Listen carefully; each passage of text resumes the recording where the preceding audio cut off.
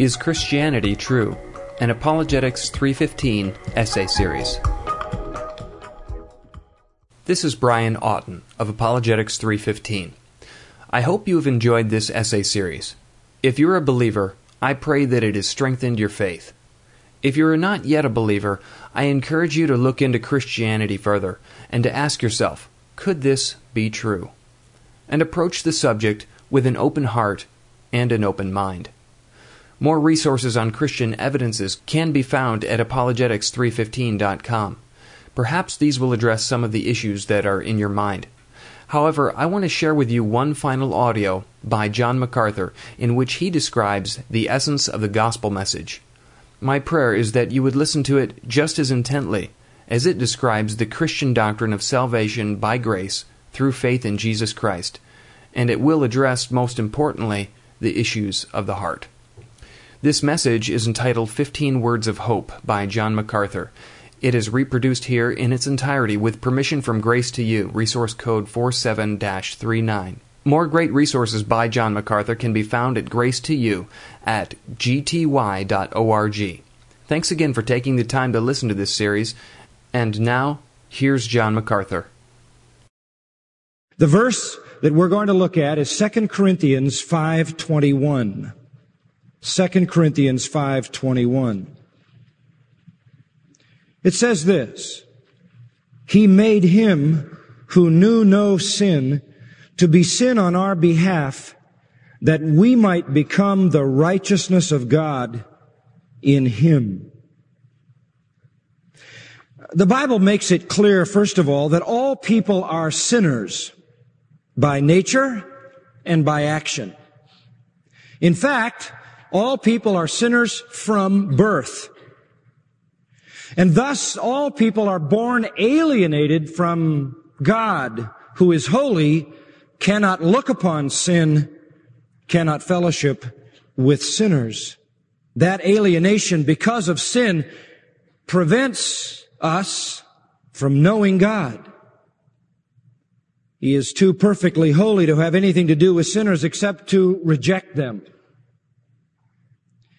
Now, the result of that rejection, the result of that alienation in time is godlessness.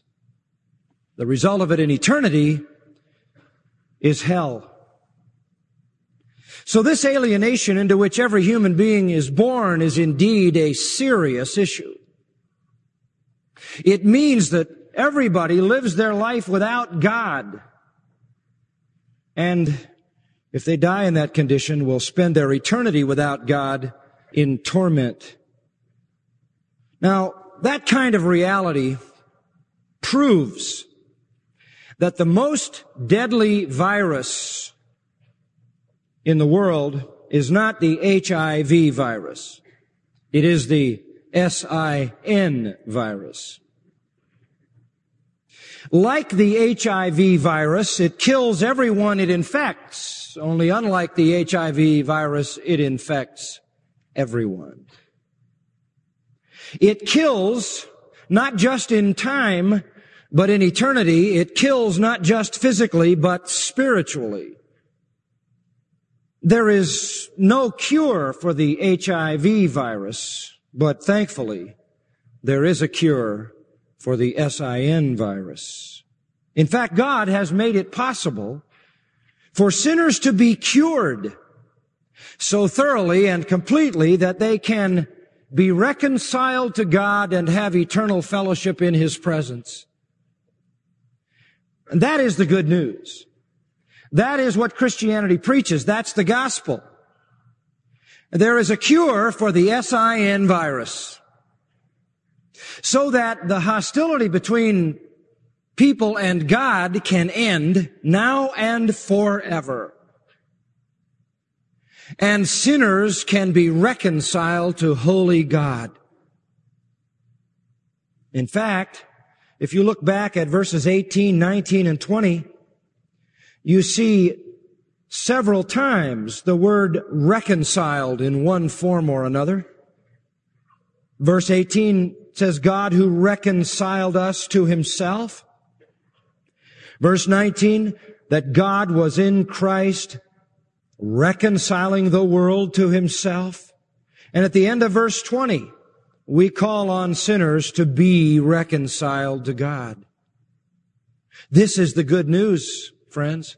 This is the great news, that you don't have to live godlessly in time, and you don't have to live godlessly in eternity.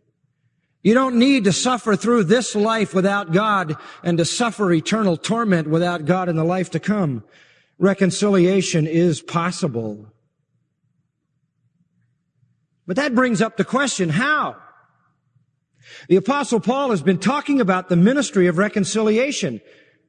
We have been reconciled to God, and now we preach reconciliation. He mentions the ministry of reconciliation in verses 18 and 19, and then in verse 20 he mentions it by saying, we are ambassadors for Christ. We go out and we preach to sinners that they can be reconciled to God. That's our ministry. That is the good news. But the question then comes up, how can that be? How can such a reconciliation take place? How can an absolutely and utterly holy God, who is infinitely pure and perfect, ever be reconciled to sinners? How can he do that, who is too pure to look on sin or to fellowship with transgressors? How can God satisfy his just and holy law with a condemnation of sinners by full and deserved punishment and still show them mercy who deserve no mercy? How can God end the hostility, and how can he take sinners into his holy heaven to live with him forever in intimate communion? How? How can both justice and grace be satisfied? How can love toward sinners and righteousness come together? To put it in Paul's words, how can God be just and a justifier of sinners? The one verse I just read you explains how. 15 Greek words. And these 15 Greek words translated into English carefully define and perfectly balance the mystery of reconciliation. They show us the essence of the atonement. In fact, in the one verse that I read you is the heart of the good news. In that one verse is the most powerful truth in Scripture, because it embraces and explains how sinners can be reconciled to God. Here is where the paradox of redemption is resolved. Here is where the mystery is solved. Here is where the riddle is answered. Here is where we find how holy justice and perfect love can both be satisfied. How righteousness and mercy can embrace each other. And the truth of this one brief sentence solves the most profound dilemma of how God can reconcile with sinners. Well, needless to say, having said that, you're aware that there's a lot in this verse. We have to search carefully through this cache of rare jewels and stop to examine each one of them with a magnifying glass in order to understand the richness. Now, as we look at this verse together, I want to point your attention to four elements, four features of the text that unfold its significance: the benefactor, the substitute, the beneficiaries, and the benefits. That really sums up how God can reconcile sinners. Let's start at the beginning, the benefactor. The verse begins, He made. Stop there. Now, if you're a Bible student, the first question you're going to ask is, to whom does He refer? The answer comes quickly. Look one word back at the end of verse 20, God. God is the antecedent. He made Him who knew no sin to be sin on our behalf. The point is, it's God's plan. He's the benefactor. God is behind the whole reconciliation plan. He designed it. He worked it out. He brings it to fruition. It is His plan. This is a very crucial perspective, and you'll see why as I comment on it. There could be no reconciliation unless God initiated it. There could be no reconciliation unless God activated it. There could be no reconciliation unless God applied it. He has to design it, and He has to execute it. It cannot come from any human source. Nothing man could do, nothing man could not do, could produce reconciliation with God. It isn't anything we do or don't do. In fact, all of our efforts in the religious realm amount to filthy rags, the Bible says. The world is literally filled with religion, and all of that religion, apart from Christianity, is man producing a plan with the aid of Satan in which he can initiate reconciliation with God. That is the fatal flaw of all world religions, no matter what name they come under.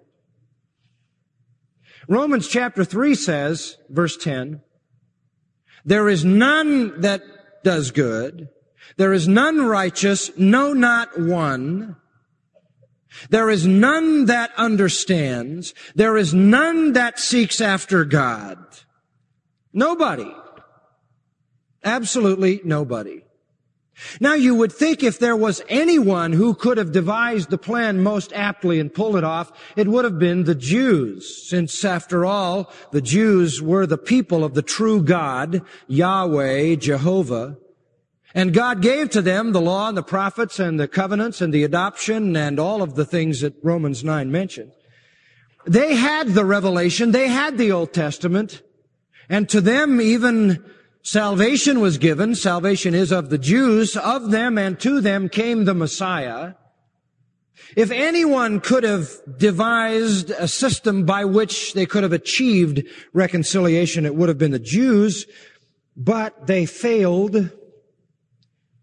And in Romans chapter 10, Paul comments on the failure by saying, my heart's desire and prayer to God is for Israel, for their salvation. They have not achieved it. They haven't achieved reconciliation with all their religiosity, with all that they received by way of divine revelation from God, because they believed that somehow this reconciliation depended on them. And therefore, they're not saved. I bear them witness. Paul says in verse 2, they have a zeal for God, but not according to knowledge. So not knowing about God's righteousness, they seek to establish their own.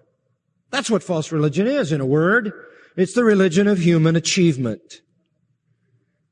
But they never can accomplish it, because the only way that reconciliation could ever occur is if God reached out to sinners. And He did. It was God who made Him who knew no sin to be sin. It was God's plan. He designed it. He initiated it. And He executed it.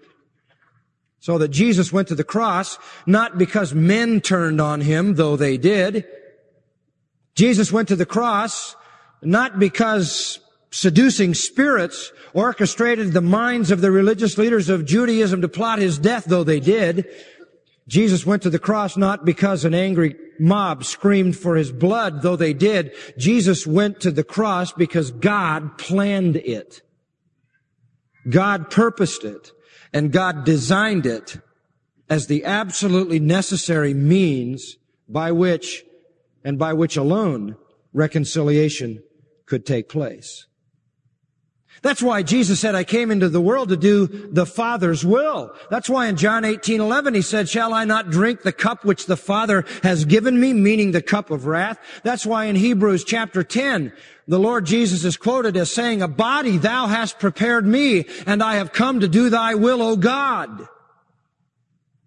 That's why in Acts chapter 2, when Peter stood up on the day of Pentecost and preached to the population of Jerusalem, many of whom had been screaming for the blood of Jesus and been guilty of calling for His execution, Peter says to that crowd, you have killed the Son of God by the determinate counsel and foreknowledge of God. In other words, you did your evil deed, but it was all in the plan of the Father. Only God could call the second member of the Trinity to become incarnate and come into the world and humble himself and take on the form of a man and be obedient unto death, even the death of the cross. Only God could ask that of him. Only God could design an atonement for sin that would satisfy His justice, because only God knows what it takes to satisfy His justice. Only God knows what propitiates His wrath. We don't know. Only God could decide how His own infinite holiness, intense hatred of sin, and inflexible justice could be perfectly satisfied without destroying the sinner in that satisfaction. Only God could know what it would take to make a sinner acceptable to Him so that that sinner could escape eternal hell and live in the very presence of God in His own house. Only God could determine how the spiritual nature and the supreme authority and the unchangeable perfection of His law, which is holy, just, and good, could be completely satisfied, and the lawbreaker completely justified and rightly and purely forgiven and accepted, though fallen, guilty, and depraved. Only God could bring all of those components to reconciliation. Only God knew what it would take. Only God knew how to solve the dilemma. Only He knew what would satisfy His righteous requirement. Only He knew how He could spend His wrath so that wrath was consummated. Only He knew what it took to bear the burden of sin, to endure the punishment of His fury. Only He knew. And so while the world may call the gospel and the work of Jesus Christ foolishness, it is to those who believe the wisdom of God, is it not?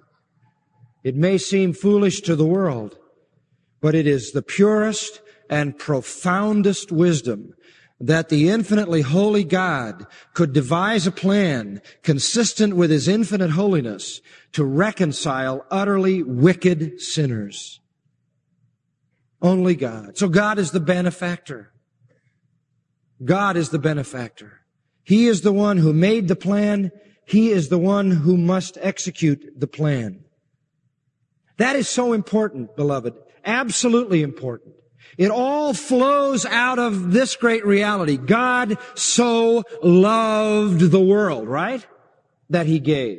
And that is exactly what Paul says in different terms in Romans chapter 5. Verse 8, God demonstrates His own love toward us in that while we were yet sinners, Christ died in our place. It all came out of God's love. While we were enemies, verse 10 says, we were reconciled to God through the death of His Son. And God initiated it because He loved us. God, Ephesians 2:4 says, who is rich in mercy for the great love wherewith He has loved us, has granted us salvation. God loves sinners. That's why in Colossians chapter 1, the Apostle Paul says, thanks to the Father who has qualified us to share in the inheritance of the saints in light. Only God knew what the qualifications were. Only God could qualify us. He was the only one who could know the standard. And thanks to Him, for He delivered us from the domain of darkness. He transferred us to the kingdom of His beloved Son, in whom we have redemption, the forgiveness of sins. That is exactly why the Apostle Paul in Ephesians chapter 1 says, blessed be the God and Father of our Lord Jesus Christ, who has blessed us with every spiritual blessing in the heavenly places in Christ. It was the Father who chose us in Him before the foundation of the world. It was the Father who predestined us to the adoption as sons through Jesus Christ. Everything is through the praise of His glory. It is He who freely bestowed on us salvation in the Beloved, who gave us redemption through His blood, the forgiveness of sins, etc., etc. It was the Father who designed to lavish on us all wisdom and insight and all riches of grace. Listen, this is very different than the religions of the world. The religions of the world basically operate on the premise of fear, that God is an angry, hateful, or indifferent God who could really care less about the prosperity of beings who grovel around underneath him in this world. And so the goal of most all religions is to somehow appease an otherwise hostile and angry God. Somehow they have to devise a system if they're going to be reconciled to God so that he doesn't crush out their life and punish them eternally. They're going to have to appease this God. And so they are busily inventing systems of appeasement by which through certain religious ceremonies or through certain religious duties and actions or certain good works, they can somehow appease this deity and somehow hold back his deadly fury. On the other hand, Christianity proclaims a God who loves so much he is a Savior. God, our Savior, who will have all men to be saved and to come to the knowledge of the truth. We have a God who doesn't hate, but a God who loves sinners and has himself designed a way for them to have fellowship with him forever and ever. We don't have to appease God. God loves the sinner, and God in his love provides the sacrifice and wonderfully and graciously and freely and magnanimously and eagerly offers the gift of forgiveness. This is the good news. The good news is you don't have to appease God. The good news is you don't have to figure out a plan of reconciliation. The good news is you don't have to somehow work out your own righteousness. The good news is God is the benefactor. He knows what satisfies his righteousness and his holiness. He has effected that satisfaction. The price of sin has been paid, and he now offers you forgiveness and reconciliation. That's the gospel. Now, what did it take? It took death. Because as it says in the Old Testament in Ezekiel 18:20, the person who sins will die. As it says in Romans 6:23 in the New Testament, the wages of sin is death. God knew what the requirement was.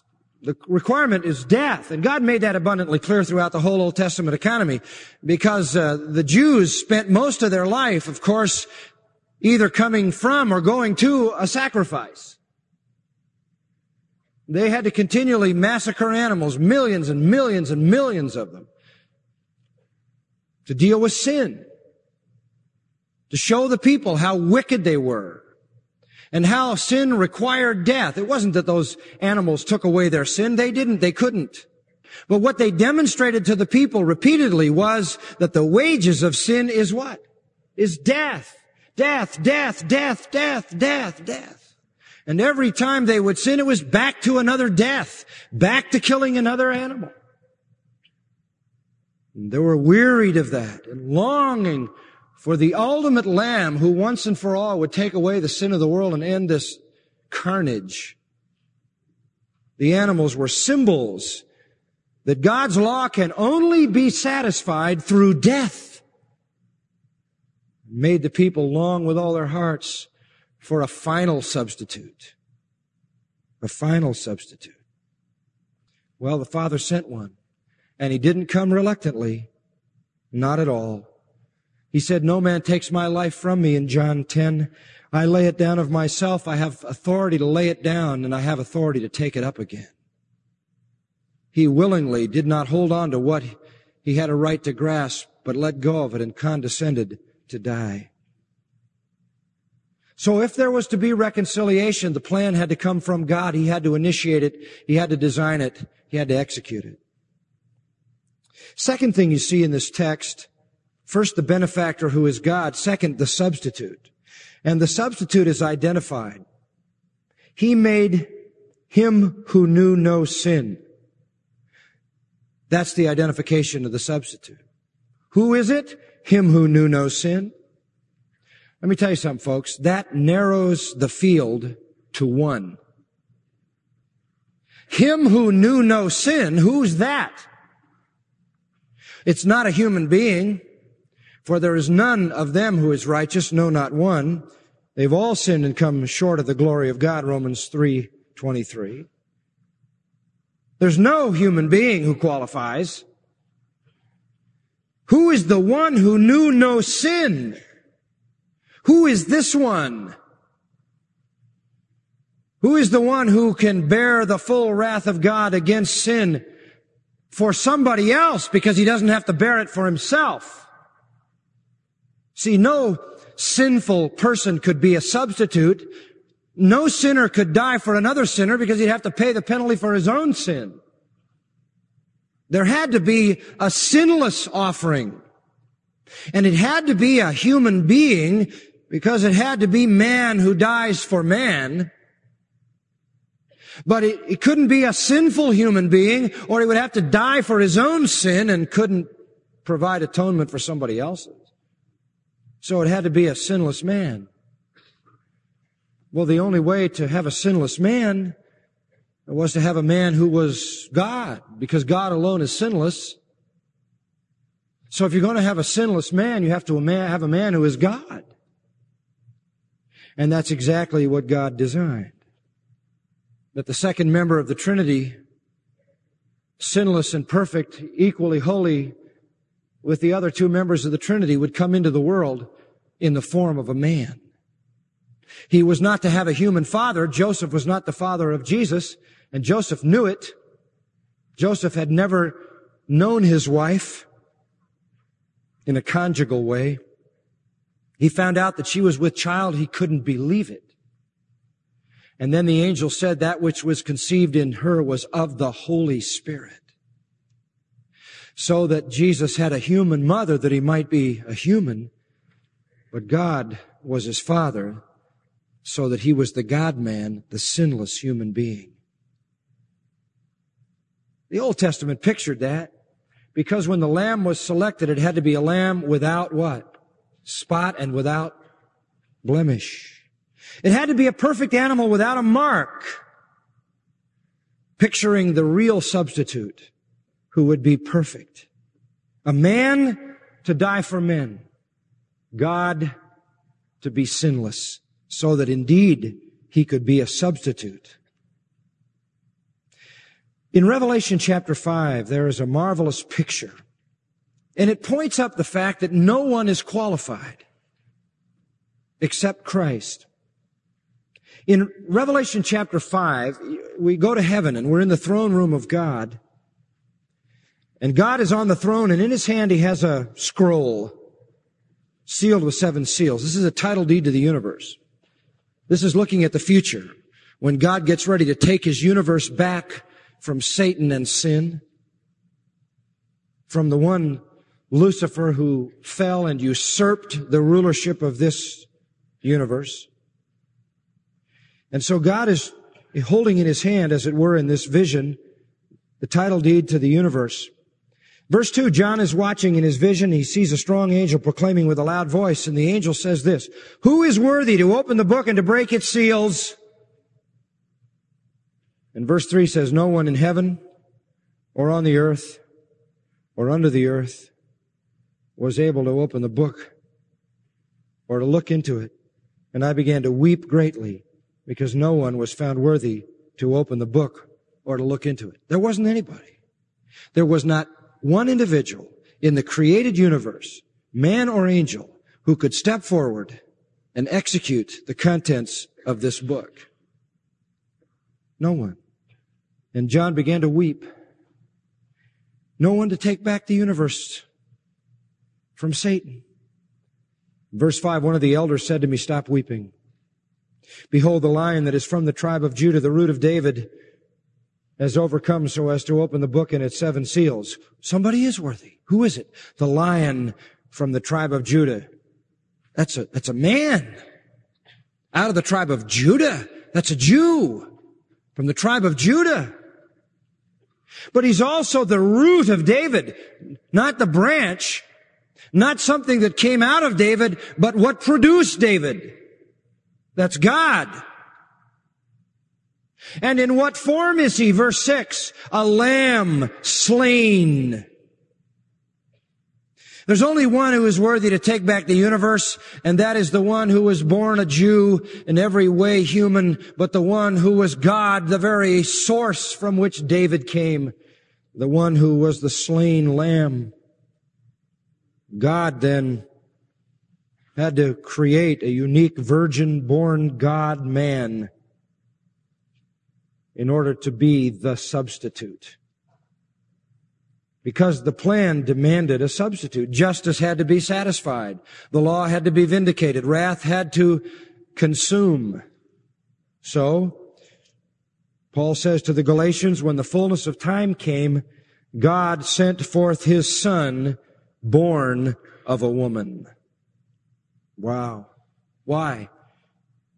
In order that He might redeem those who were under the law. Galatians 4 and 5.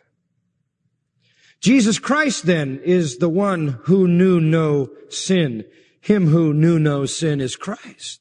And the testimony of everyone historically affirms that. You can go to the pagan world. Start there. Jesus says in John 8:46, which of you convicts me of sin? Silence. And there's still silence. Hear Pilate in Luke 23.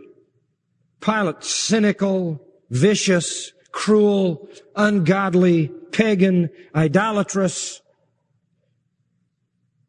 Pilate said in verse 4 of Luke 23 to the chief priests and the multitudes, I find no guilt in this man.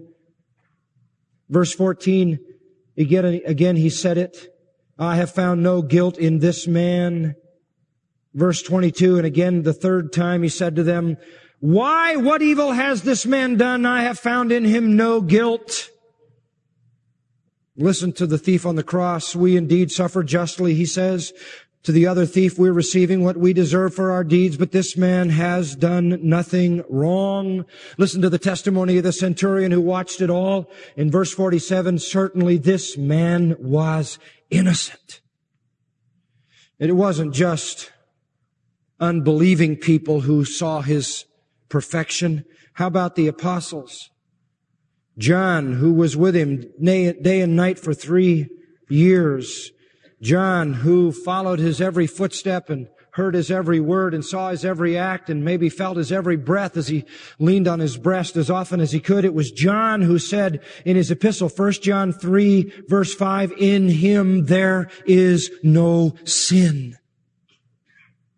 And John said we were eyewitnesses of it. And then there was the writer of Hebrews who affirms the very same reality when he says in chapter 4, verse 15, we do not have a high priest who cannot sympathize with our weaknesses, but one who has been tempted in all things as we are tempted, yet without sin. And in chapter 7, the writer of Hebrews says he was holy, innocent, undefiled, and separate from sinners.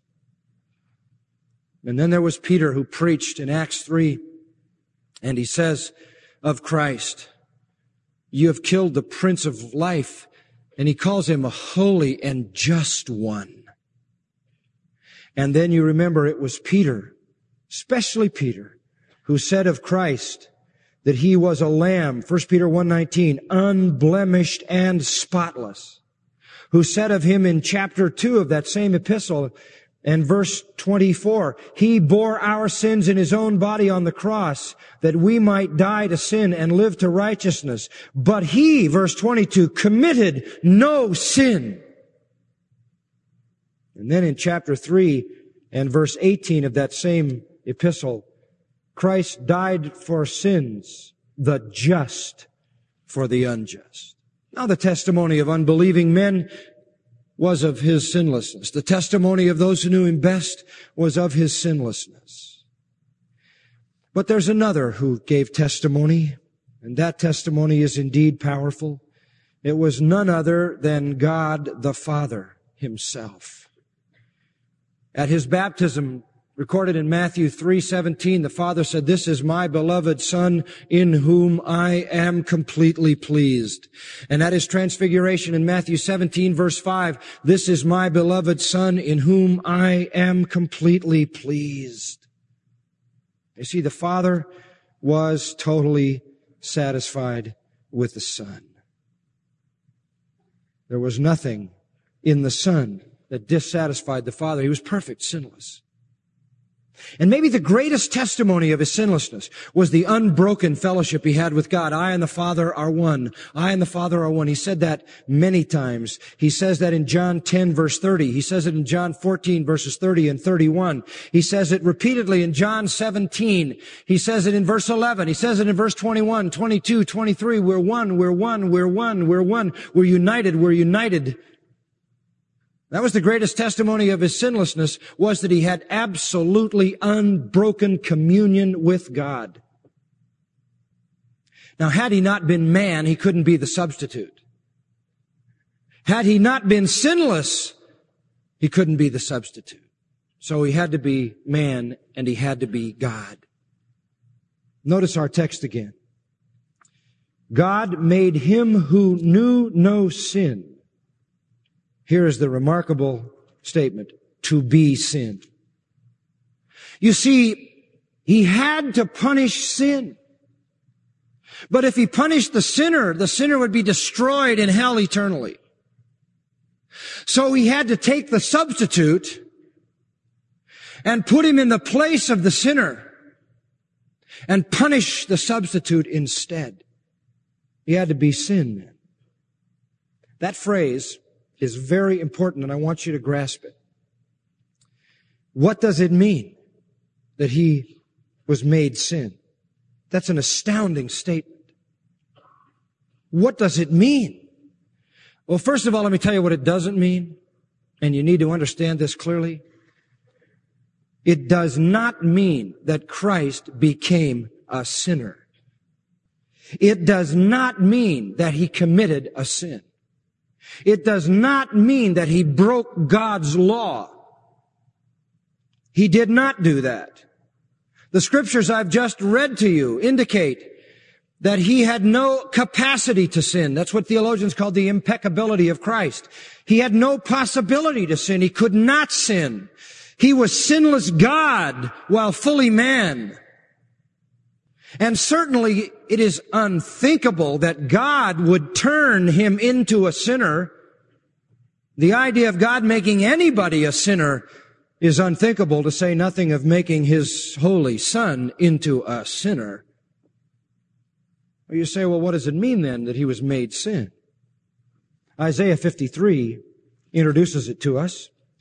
Surely our griefs he himself bore. Our sorrows he carried. Verse 5. He was pierced through for our transgressions. He was crushed for our iniquities. And the chastening that fell on him was because of us. Verse 6. All of us like sheep have gone astray. Each of us has turned to his own way. But the Lord has caused the iniquity of us all to fall on him. He didn't die for his own sins. He died for what? For our sins. What it means is the Lord took all of the iniquity of all of us and it fell on Christ. What do you mean? It wasn't his sin? No. It was our sin. What is it saying? Simply this.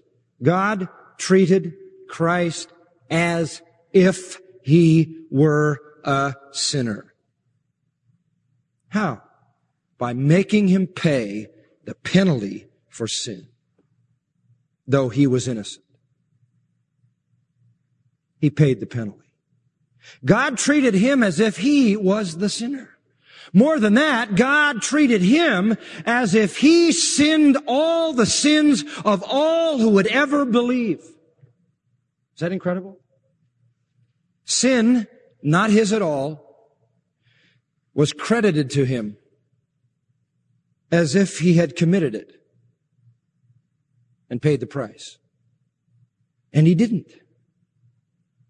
But it was credited to him as if he did. That, listen, is the only sense in which Christ was made sin. And the word is, he was made sin by imputation. Sin was imputed to him. It wasn't his. He never sinned. But God put it to his account, charged it to him, and making him pay the penalty. It would be like all the sinners in all the world charging all their sin to your credit card and you having to pay the bill. Imputation. Listen, the guilt of the sins of all who would ever believe God, all who would ever be saved, was imputed to Jesus Christ, credited to him as if he were guilty of all of it.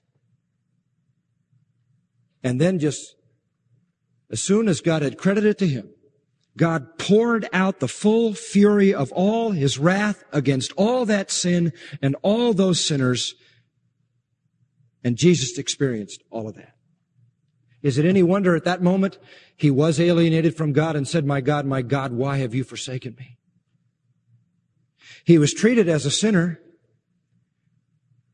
He was treated as a sinner deserves to be treated, with all the fury of just punishment. Let me go further. He was treated as every sinner cumulatively deserved to be treated, and all the fury was poured on him. He was personally pure. He was officially guilty. He was personally holy. He was forensically guilty. Look at Galatians chapter 3. Verse 10 says, for as many as are of the works of the law are under a curse. All right, you want to try to earn your way to heaven? You want to try to reconcile yourself? You want to keep certain works, do certain religious duties, subscribe to some moral law or ceremonial law? You want to achieve your own righteousness? You've got a problem. All of you who try to reconcile to God through works, through what you do, are cursed. Why? Because it says in Deuteronomy, cursed is everyone who doesn't abide by all things written in the book of the law to perform them. You know why that curses you? That approach curses you? Because the first time you violate one law, you're damned. Just takes one.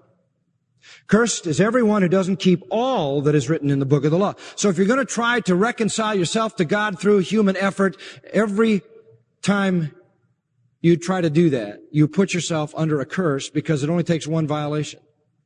So the whole human race is cursed. And everybody in every religion on the face of the earth trying to achieve reconciliation by their own efforts is cursed. Now, all this curse of iniquity has to be paid for. There has to be a penalty for this curse. So verse 13 says, Christ redeemed us from the curse by being made a curse for us. Wow. That's the point. He became a curse for us. He took the full fury of God's wrath on our behalf. God placed Christ in the path of the curse and trampled him with exhausted judgment. And again, I remind you that it is imputation that is crucial to understanding reconciliation. He became sin by imputation. Our sin was imputed to him. Follow this. Just as believers become holy by imputation. You remember that? Being given his righteousness. Let me say it another way. Christ dying on the cross did not become evil like we are. Nor do we, by virtue of the cross, become as holy as he is. You say, well, what happens? It's imputation. God puts sin to Christ's credit, our sin, and puts Christ's righteousness to our credit. It's not that we are so righteous God is satisfied. It's that because the penalty is paid and the guilt has been met, that God can credit to us the righteousness of Christ. That's the gospel. The only sense in which you are made righteous through justification is by imputation. And that's the same sense in which Christ was made sin. He is made sin because God credits our sin to him. We're made righteous because God credits his righteousness to us. Listen, I'm a Christian, you're a Christian. I am not so righteous that as I am, I can stand before a holy God. Are you? I got a lot of sin in my life. And I would say if I got anywhere near God, what Peter said, depart from me, O Lord, for I'm what? I'm still sinful. But God looks at me and does not consider me on the virtue of my human morality. He considers me on the virtue of the imputed righteousness of Christ, which covers me. This is the point. Well, the benefactor is God, the substitute is Christ, and by imputation receives our sins and dies for them, taking our place. Thirdly, the beneficiaries. And these last points are brief. Thirdly, the beneficiaries. He made him who knew no sin to be sin, here it is, on our behalf. On our behalf. Who are we talking about, Paul? Who is our? Well, it's the same as the we in verse 20. We are ambassadors. It's the same as the us in verse 19. He committed to us the reconciliation ministry. It's the same as the us in verse 18. Us who have been given this ministry. Who is this our, we, us group? Well, they're in verse 17 described. Any man who is what? In Christ. Who is a new creation. Old things passed away and new things have come. There is a transformation. There is a new creation at salvation. There is. We are transformed. We are changed. But even with that change, we wouldn't have sufficient righteousness to satisfy a holy God. And so He has to cover us in the righteousness of Christ to make us acceptable until He can get us to glory and we'll be made righteous. And it is for us who are in Christ then, us who have been reconciled, that He died. He died in our place. The actual substitution in its efficacy was for believers, those who would believe. He died for our sins. He died for us. He died in our place. The final point, the benefit. And what did He provide us? In order that, this is the purpose of it, we might become the righteousness of God in Him. See, there's that imputation. What is the benefit? We become righteous before God.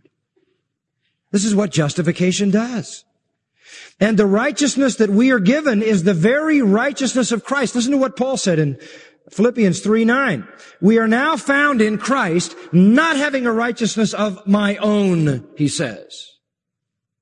Not some righteousness derived from keeping the law, but a righteousness through faith in Christ, the righteousness which comes from God. Wow. It's imputed to us. He's holy. God imputed sin to Him. We're sinful. God imputes holiness to us. The very righteousness which God requires to accept a sinner is the very righteousness which God provides. When God looks at you, He sees you covered by the righteousness of Jesus Christ. That's why all your sin is automatically forgiven in the eternal sense, because Jesus already paid the penalty, right? God can't hold you responsible for your sin. Jesus paid the full penalty for it, took the full fury for it. You say, well, what about the sins I commit after I'm a Christian? Well, He died for those too, because you weren't even born when He died. They were all future. In fact, He is the Lamb slain from before what? The foundation of the world, before even the creation. The plan was for Him to die for all the sins of all who will ever believe. This is the righteousness that Romans 3 talks about. It's the righteousness of God, verse 21, apart from the law. Verse 22, it's the righteousness of God through faith in Jesus Christ for all those who believe. And that's the key. How do you get in on this? Believe. Believe what? Believe that you're a sinner. Believe you're in a desperate situation. You're desperately alienated from God. Believe that you have no hope of reconciliation and you will in this life live godlessly and in the next life you will suffer eternal torment. And believe all of that, and then believe that God sent His Son into the world in the form of a man to die as your substitute and take your place, and that He took the full fury of the wrath of God upon Him. And believe that the affirmation that God's justice was satisfied was the fact that God raised Jesus what?